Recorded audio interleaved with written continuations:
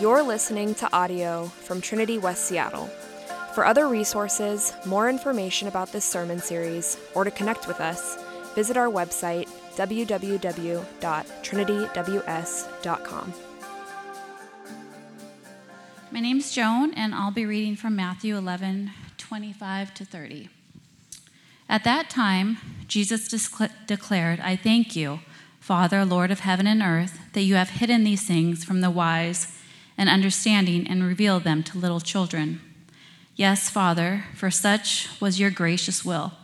All things have been handed over to me by my Father, and no one knows the Son except the Father, and no one knows the Father except the Son, and anyone to whom the Son chooses to reveal him. Come to me, all who labor and are heavy laden, and I will give you rest. Take my yoke upon you and learn from me, for I am gentle and lowly in heart, and you will find rest for your souls. For my yoke is easy and my burden is light." The word of the Lord. You may be seated. Amen. Let me pray for us as we dig into this together.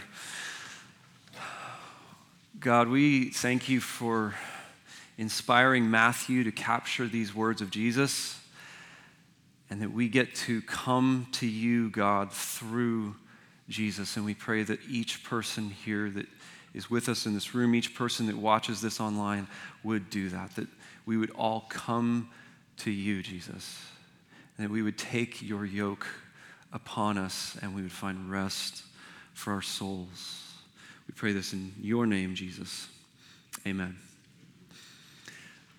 Tell you a quick story. My wife, Emily, gave birth to our twin daughters 17 years ago, a little over 17 years ago, which is just bonkers for me to even say that. I'm feeling older and older every day. But yeah, Blythe and Naomi were born over 17 years ago now, and as Emily gave birth to them, as I look back on that time, I just think, man, she was a champion. Like, can you imagine giving birth to twins? Maybe some of you can, maybe some of you know that.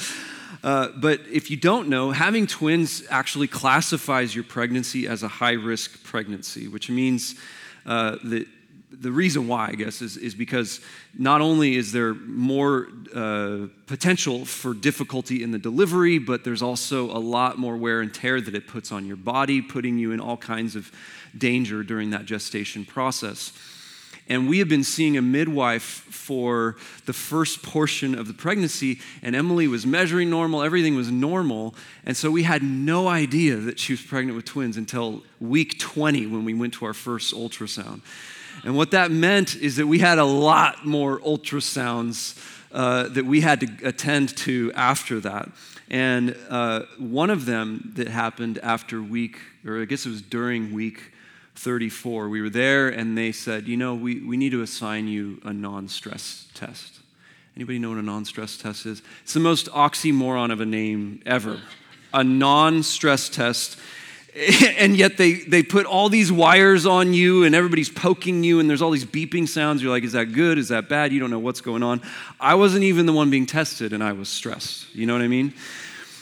And the bad news is in that non-stress test, we found out that Emily had preeclampsia, which, if you don't know, it's high blood pressure. It can actually lead to the death of the mother, the death of the child. It can lead to the death of both. It's very scary and very serious. And so just to kind of put a point on how serious it was, they said to us, you're not leaving the hospital until these babies are born. So kind of unexpectedly, early on in the pregnancy, although not that surprisingly with twins, we ended up sticking there, and kind of our hopes for these babies being born without drugs or without surgery, they were looking pretty dim at that point, but they did tell us, they were like, well, we'll at least try to induce labor and just see if her body will, get tricked into thinking that it wants these babies to be born right now. And of course, it didn't work. Her body said no. It said, no way, this isn't the time, we're not ready yet. And this went on. Emily and I have differing accounts of how long this went on, of course. But I seem to remember from the time that we showed up at that hospital for that non-stress test to the time that they were born was around 40 hours. 40 hours straight. whatever the length was, it was long enough that it was foggy at the point that it was over. And even though I wasn't the one giving birth, even though I wasn't the one having all these contractions, I was absolutely exhausted. I mean, I'd been up at one point for around 30 hours. I finally I gave in. I crashed. I could not stay awake any longer.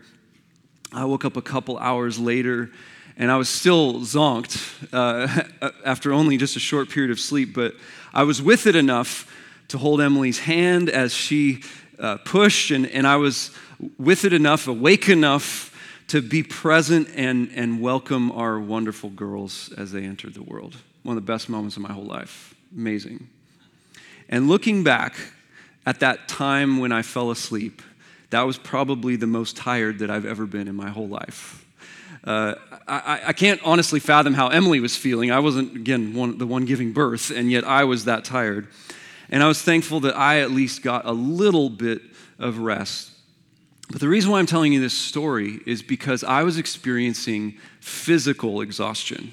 I'm guessing every person in this room at some point has experienced physical exhaustion. It's very familiar. We know when we're physically tired. But do we know when we're spiritually tired? Do we recognize the symptoms of a soul that is weary? Do we know when our souls are tired? Do we know why we're experiencing spiritual exhaustion? My thesis, if you want to use that word today, is a soul is tired when it strives to do what can only be done with God. Okay? Soul is tired when it strives to do what can only be done with God. And unfortunately, we strive apart from God all the time. I mean, before we know Jesus, before we meet him, we're spending our whole lives striving to be human, striving to figure out what it even means to be human, when what it truly means to be human is to reflect his image, something that we cannot do apart from him in full. That might be you today. But even once we meet God, even once we know God, we're prone to the same problems that we had before we met him. We try to keep, depending on our own strength and our own strategies to find our way in life, to do things like resisting temptation, or even positively to do good works, to live in the ways that God has commanded us to live. We strive to do these things apart from him, and it's so sad. So sad, and this is why I want you to hear this today. Because as St. Augustine is famous for having said, "You have made us for yourself, O Lord, and our heart is restless until it finds rest in you."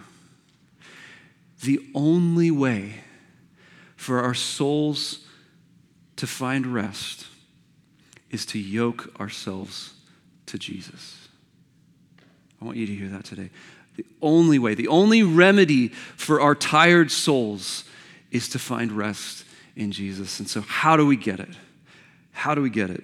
Well, first we have to qualify for rest. And that's what I want to share with you from verses 25 through 27. It said, "At that time Jesus declared, 'I thank you, Father, Lord of heaven and earth, that you have hidden these things from the wise and understanding and revealed them to little children. Yes, Father, for such was your gracious will. All things have been handed over to me by my Father, and no one knows the Son except the Father, and no one knows the Father except the Son, and anyone to whom the Son chooses to reveal him.'" Okay, last week, if you were with us or you watched that online, you might remember we looked at judgment. It's pretty heavy. And this tells us here that there's actually a close connection to judgment with what Jesus is talking about. It says at the beginning, "at that time." This is telling us that this follows just after that judgment section. And the connection that I made last week, as I said, we exit judgment when we enter rest. And so judgment and rest are kind of opposite ends of the spectrum, if you want to think of it that way. And here Jesus is going to offer this invitation, this invitation away from judgment and into rest, but first he has to clarify something. And that's what he does here. What does he clarify? His soul is at rest because he is one with God the Father. That is what he's clarifying for us before he makes that invitation. He says, no one knows the Father except the Son. No one knows God apart from me. Now, interestingly, in a moment, Jesus is going to use this word yoke to describe this oneness and this union that Jesus' disciples can have with him. But before he does that, he basically says that he is yoked to the Father. Now, of course, he's not just yoked to the Father, but that's the picture that he's painting. Beyond that, he's telling us he's not just yoked to the Father, he's actually one with the Father in the sense that he is God. That he shares the same attributes and the same essence as God the Father. And here's what's so incredible about this. That same union that he has with the Father, the same singleness of mind, the same essence and attributes that he enjoys with God the Father, that is the same union that he will invite us to share with him. Just let that sink in for a minute. I mean, not to the point where we don't become God, right? That's not what I'm saying, but we are united to him in the same way, in the same kind of relationship. That's acceptance, friends, that you will never know or experience from any person on earth. It's acceptance beyond what you can even dream of or imagine, and that is rest. The only catch is that you have to qualify for it. You see that? That's what Jesus is saying. Not just anyone can know this rest. Not just anyone can enter into this rest. How do we qualify it? He said, be like a little child. Be like these little children that he talks about here. Not like these others that he talks about who are wise and understanding. Now, if you've read your Bible much, you might have been a little bit tripped up by that. Like, hold on, I thought that being wise and having understanding is a good thing, right? And you'd be right. If you look at the Proverbs, for example, all over the place, it's trying to teach us to have wisdom and understanding. These are good things. And even in the New Testament, we're taught that Jesus is wisdom incarnate. But he uses these terms, wise and understanding here, I think, a bit sarcastically, which I think is also really funny. I love the way that Jesus kind of jabs these things very subtly. He uses these, I think, almost like he's using air quotes, if you can imagine, okay? So this is basically what Jesus is saying. He's saying, I thank you, Father, Lord of heaven and earth, that you have hidden these things from the wise and the understanding. You get that? That's basically what he's doing. And he's referring to those who are not truly wise, who do not truly have understanding, but those who are wise in their own eyes. Those who, as we talked about last week, believe that they don't need God. These are people who are self-sufficient. I've got it under control. I'm good all on my own. And their defining characteristic is that they're not like these little children that Jesus says God has been revealed to. They're not like little children. They're not like children of God. See, the main goal in life for these wise and understanding people is that they don't want to be children, even if it means being children of God. And you know, what's so fascinating is that this Greek word that's translated as children here, it isn't just describing any sort of kid or any age of kid. It literally means infants. Okay, just think about that for a minute. Infants. That is the position that we must be in order to receive the rest that Jesus has on offer today. What is one word that you would use to describe an infant? Helpless. Dependence. Yes, good ones. I thought for sure someone was going to say cute, which I would agree. Yeah. What? Crying and screaming. Yeah. I was going to say poopy, but I think that these other ones are much more accurate, right? Helpless, right? Needy, humble. If you want to receive the rest that Jesus is offering you today, you got to be like that.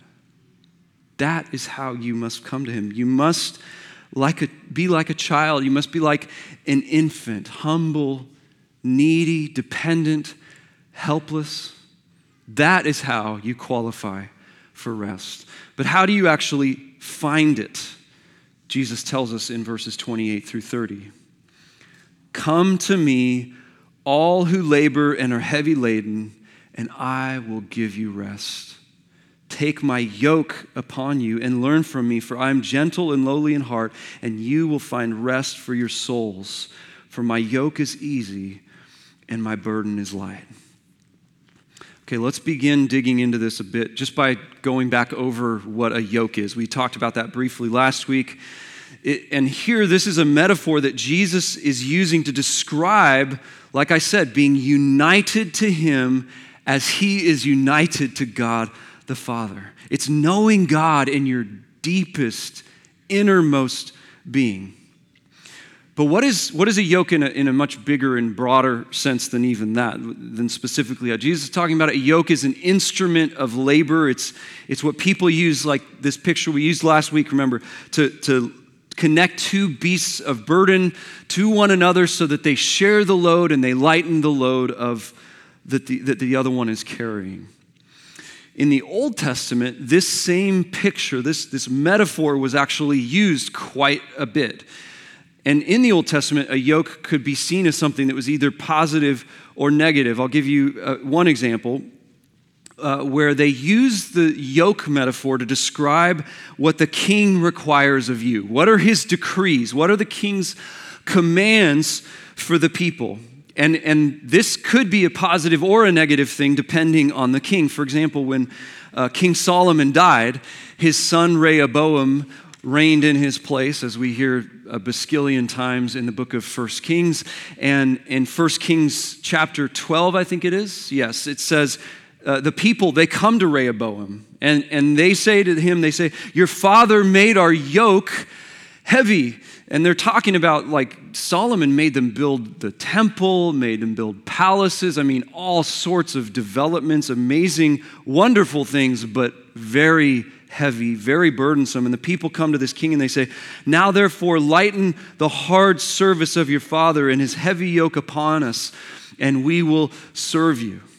Now, of course, King Rehoboam goes on to heap even more work on them. He basically makes his own people into his slaves, which then led to the split of the kingdom of Israel and the kingdom of Judah, and all sorts of evil and idolatry that resulted from that. And so the word yoke was often used as a way of describing this oppressive rule from like a tyrannical pagan king. So that's one way that it was used, very, very negatively. But another way that the word yoke was used was very positive. It was a metaphor to talk about the Jewish law. And so while taking a yoke upon you could be seen as very negative, I mean, it feels, again, you see that picture of those two oxen or whatever those were, that feels like a big burden. But when the yoke of God's commandments was on you, it was actually seen as the greatest good that someone could undertake. In fact, even to this day, if you go to a Jewish bar mitzvah, this young man, or what's it called, a bat mitzvah, the young woman, they would bind themselves to the law. They literally take the law, write it on these little tiny pieces of paper, and wrap it around their arms as a way of showing their loyal commitment to Yahweh. It was beautiful. It was like, I am so committed to you, Lord. I'm gonna get your commandments all over me. I want to live inside of them. Beautiful thing. But you see, back in Jesus' day, these religious leaders, the scribes and the Pharisees, they had taken all of that beauty and they had distorted it into something that was absolutely hideous. They had gone from taken God's law that was very positive, and they turned it into something that was negative. And Jesus gets really angry about this later on in Matthew in chapter 23. He says, the scribes and the Pharisees, those are the religious leaders, those are the pastors, if you will, the bishops, the priests, and all that kind of thing. These guys are the leaders, And he says, they sit on Moses' seat. They're the ones who have the authority to teach you God's commandments, to teach you God's law, and to tell you to obey him. So do and observe whatever they tell you. When they're telling you what God says to do, and they're telling you from his word, go ahead and do it. But don't do the works that they do, Jesus says. Don't do all that extra stuff that they've added to it. Don't just follow in their command. For they preached but do not practice. They tie up heavy burdens, hard to bear, and they lay them on people's shoulders, but they themselves are not willing to move them with their finger. The Pharisees heaped burdens on other people that they were not willing to bear themselves. They were like parents who tell their kids, do what I say, not what I do. How many of you guys have ever heard that said by one of your own parents? Or as a parent, maybe you've said that to your kids. Yes. And so in the name of loyalty to Yahweh, they added all these rules, all these regulations to the already long list of over 600 rules and regulations, all these laws from the Old Testament. And why did they say they did it? Because they believed adding these things would ensure people would follow the law. People, if we just add all these extra rules, then people will actually obey what God has to say. When in actuality, they weren't devoted to God. Their motivation was completely different. They actually wanted to gain power and control over people. They didn't love God. They didn't love people. And sadly, this same exact thing still goes on in the church today.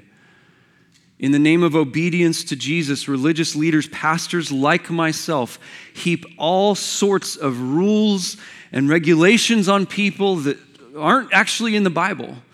And if Jesus were here today, he'd come to us and he'd say, yeah, definitely where they can prove that what they're saying is from the scripture, obey them. But in all other cases, do not. See, the problem with the scribes and the Pharisees, aside from the fact that they didn't love God, which is their biggest problem, is that they didn't understand how human beings work. They didn't know how human beings work. The same problem that pastors who heap burdens on congregations, they don't understand how people work. They don't understand what motivates us, what keeps us close to God's heart. But God does.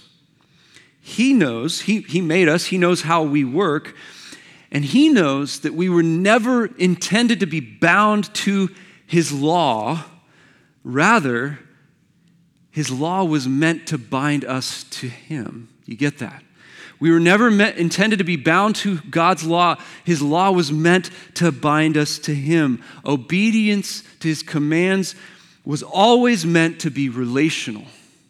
Whenever it ceases to be an act of devotion to him, people grow tired, people grow weary, because the only thing that makes someone want to obey is love. You know this from your own experience. I mean, you can watch this happen with kids that truly know that their parents love them. They want to obey. Kids that truly love their parents, they want to obey. There's this reciprocated, loving relationship. And so over and over and over again in the Old Testament, we see God reminding his people, telling them, I love you, I love you, I love you. You need to know this. You need to understand this. One great example is in Isaiah 54, where he says, for the mountains may depart and the hills be moved, but my steadfast love shall not depart from you, and my covenant of peace shall not be moved, says the Lord who has compassion on you. God reminds them, I love you. Don't ever forget how much I love you. And then his people they would remind themselves of this because they knew that they needed it. They would remind themselves of this. I mean, just in the Psalms alone, 123 times, they would remind themselves of God's steadfast love. One great example is in Psalm 36. Your steadfast love, O Lord, extends to the heavens. Your faithfulness to the clouds, it's limitless. It goes on forever. And then the people, they would remind themselves of their need then to also love him in places like Deuteronomy 6. Hear, O Israel, the Lord our God, the Lord is one.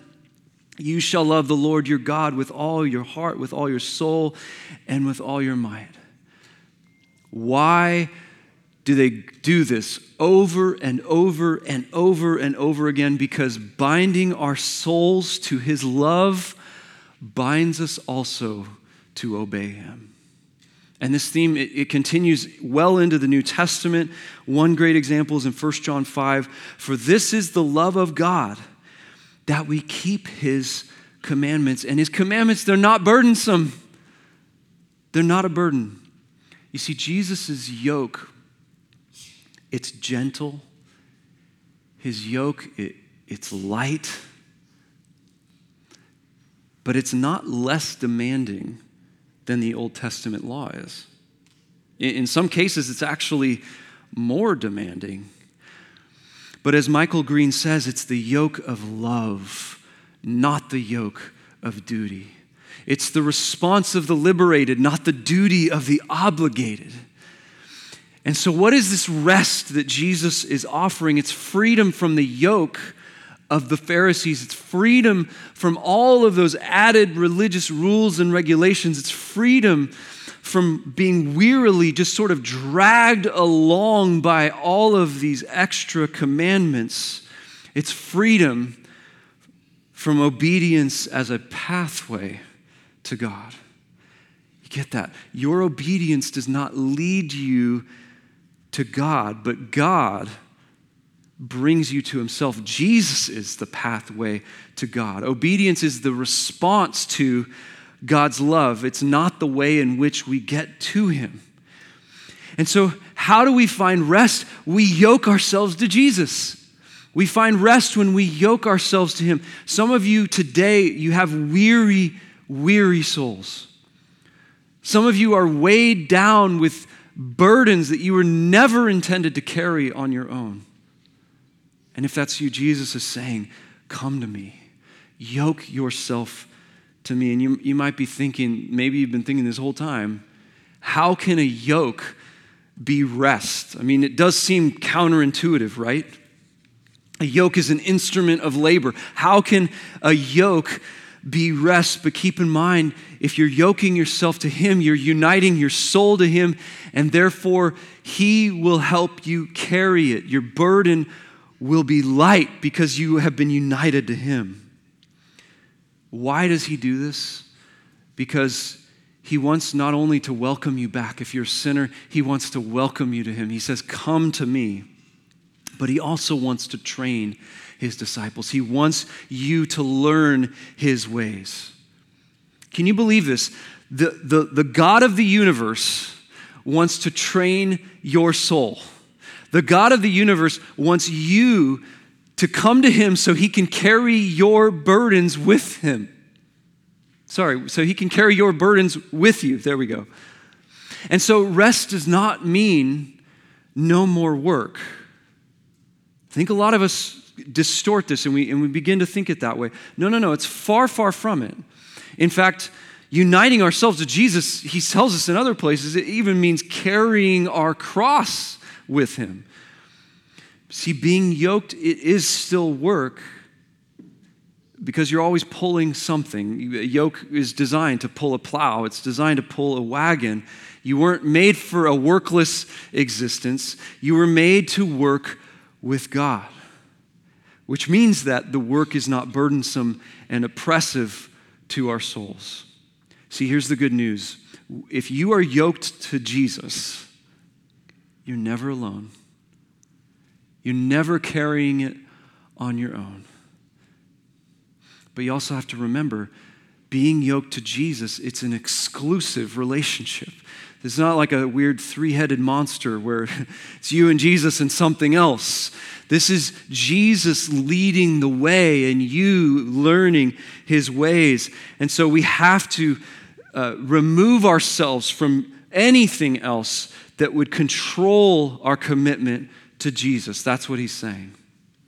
See, this can happen so subtly in our lives. Subtly, things creep in where we attach ourselves to this stream or this yoke over here, and we begin to get pulled along without even recognizing it, because this thing that's pulling us along, this person that's pulling us along, it's so familiar that you don't even realize what's happening. Sometimes not even always bad things, but bad things to labor for, bad things to work for. And so your soul, it gets weary.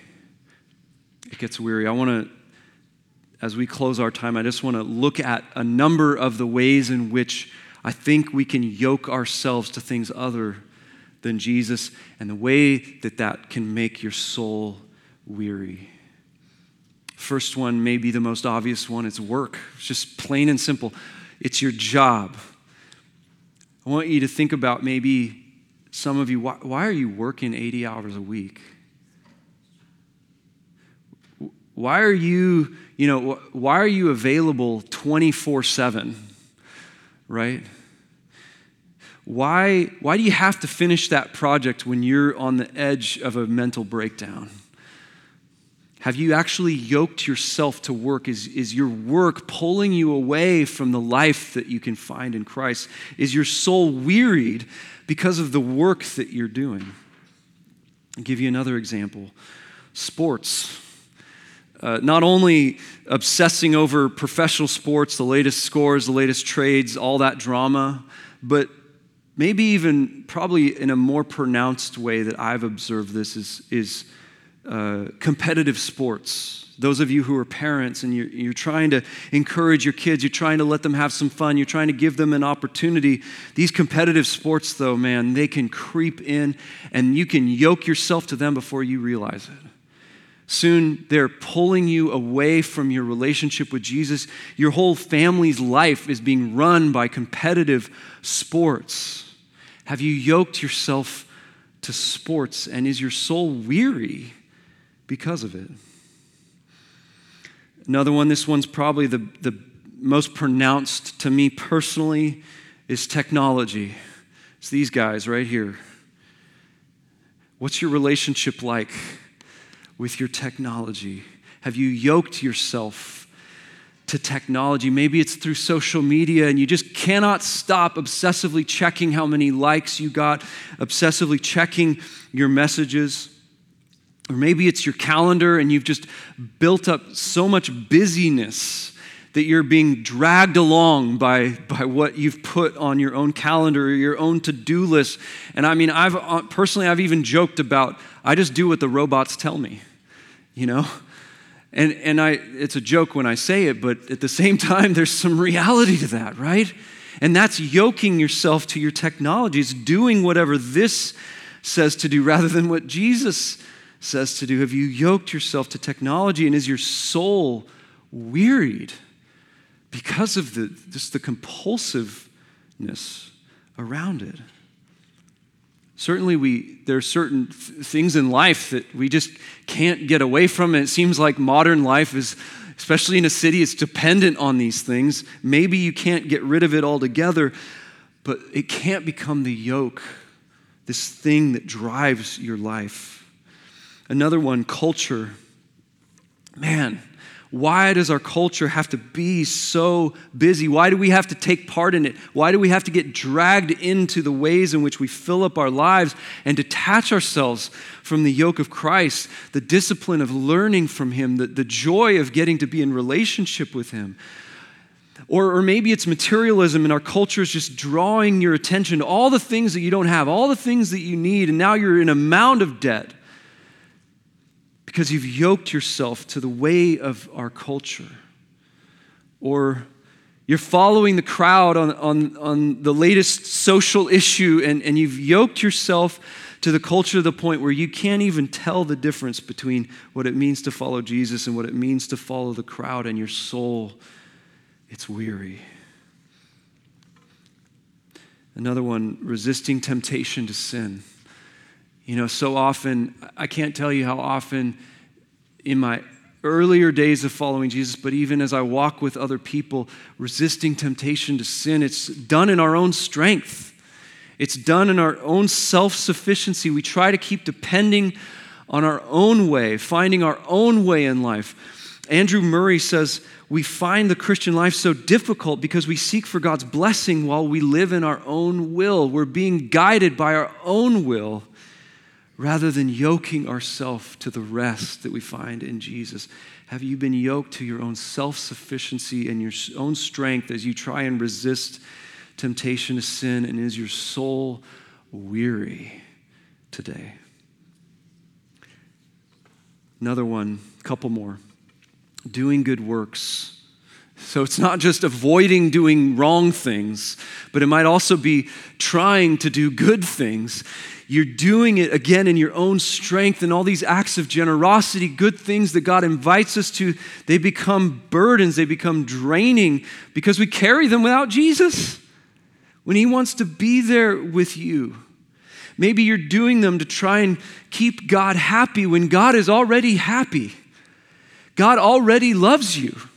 You don't need to do all of this stuff to make Him happy. You get to do it with Him as a result of His already existing happiness. Have you yoked yourself to doing good works, and is your soul weary?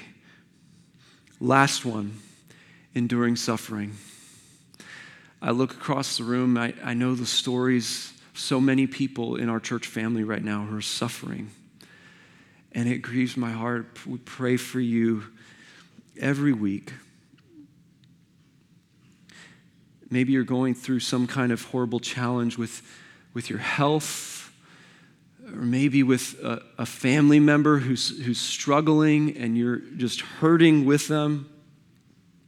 But are you trying to endure suffering alone? Are you trying to do it apart from Jesus? And is your soul, has it grown weary as a result of it? You know, I just thought of another one. This is another one that I think is very tempting in our culture, and that is relationships. Have you yoked yourself to a relationship with another person that is pulling you away from Jesus, and therefore is your soul weary? What I want to leave you with, I know that feels overwhelming. I'm just kind of like heaping all the ways that we can grow weary apart from Jesus, and I'm doing it on purpose because I want you to find that to be completely repulsive and you run far away from that and come to Him. Here is what Jesus is saying to you. I want to reread this passage with the Message, which is it's not a translation, it's a paraphrase. But here's what Jesus is inviting you to. If you're in any one of those categories or more, and you're just feeling the weight of all of these things, here's what Jesus is inviting to you. Are you tired? Are you worn out, burned out on religion? Come to me. Get away with me and you'll recover your life. I'll show you how to take a real rest. Walk with me and work with me. Watch how I do it. Learn the unforced rhythms of grace. I won't lay anything heavy or ill-fitting on you. Keep company with me, and you'll learn to live freely and lightly. We find rest when we yoke ourselves to Jesus. Community group instructions as I close this. What do you think are some symptoms of a soul that is not at rest in Jesus? Is there a time in your life where you learn firsthand that we only find rest when we yoke ourselves to Jesus? And as we prepare for Good Friday and Easter, I want to encourage you to spend 30 minutes praying for Trinity and all the churches in our region as people get to hear the gospel, some for the first time, and get invited to Him. Let me pray as we begin to respond to Him together.